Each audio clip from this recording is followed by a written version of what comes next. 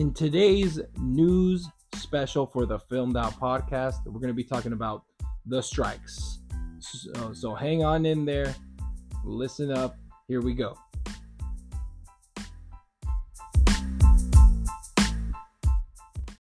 Welcome back to another episode of the Filmed Out podcast. Today's the news special, right? And guess what we're talking about? We're talking about the strikes in Hollywood. Here in the US, strikes that are very important, strikes that can mean the difference of surviving on very minimal benefits or actually making a living, right? So the writer's strike, it's unfortunate. This is like day 60, 70, something like that, more than 2 months now. The writers have been hurting, they've been asking for better benefits, better wages, right? They want security in their work. And that's something that studios aren't interested in. In fact, they want smaller writing rooms. And how could they want smaller writing rooms, right? It's just going to make their product worse. But that's what they want. Studios, honestly, right now are in a weird position. Studios like Apple, Amazon, Disney Plus, Max, all of these companies, right, backing them up, Warner Brothers, Universal, Sony Pictures, or not Sony Pictures, they're actually one of the few that doesn't have one, but studios like that, they poured money into streaming, thinking it was the end all be all, and they really thought they were going to be profitable, but they're not. And now they're not comfortable in a position enough to like help these people. And the writers not only want better numbers, they want AI control, which is something that we'll get into a little bit later too, because AI can now write stuff, which is crazy. And now they can get credit. It's getting insane out there, but that's part of it. But now the good news is actors are on strike too. All studios are now put on a halt. There is no promotion of movies, not even on Instagram. And that's, I think, the good news right now. I think having these actors strike with the writers has just injected these poor writers with more energy and stronger power. Because now studios have to negotiate with both parties.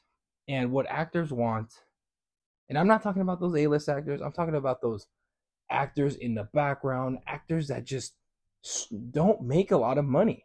The A-list actors, that's a small percentage.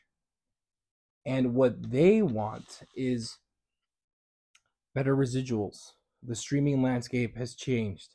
It's not like cable where you make 100 episodes and has enough views, etc. And every time it's replayed, you make money. No, now it's all streaming. Those numbers that studios or streaming services, they don't come out. But it's obvious that when, Squid Games came out, it was a big deal. Huge deal.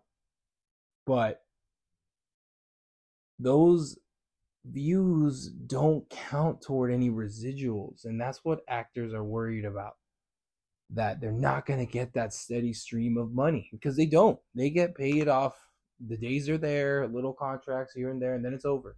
It's not like 40 hours a week kind of thing. No, those residuals are important for their future and for their current standing. Another thing that they want is control of their bodies, because now what studios want is to control those actors that come and do a background thing for a set. One day get paid $250. I'm just setting an example, and they'll just computer generate or AI that person continuously for who knows how many movies, because the studio owns that. And actors want to be in control of their own bodies, which is totally totally legit. And they also want more control over AI. AI is going to get crazy in the future, especially now that they're able to create like facial stuff and have them talk. It's all about that body control that actors should have. I mean, when you're an A-lister, you don't really have to worry too much, but when you're that small actor, barely broke through, not making enough rent, and now you have to practically give your scene away for who knows how many movies, not one, but as many times as the studio wants because they own it, it's going to be a problem. And it's just a bummer.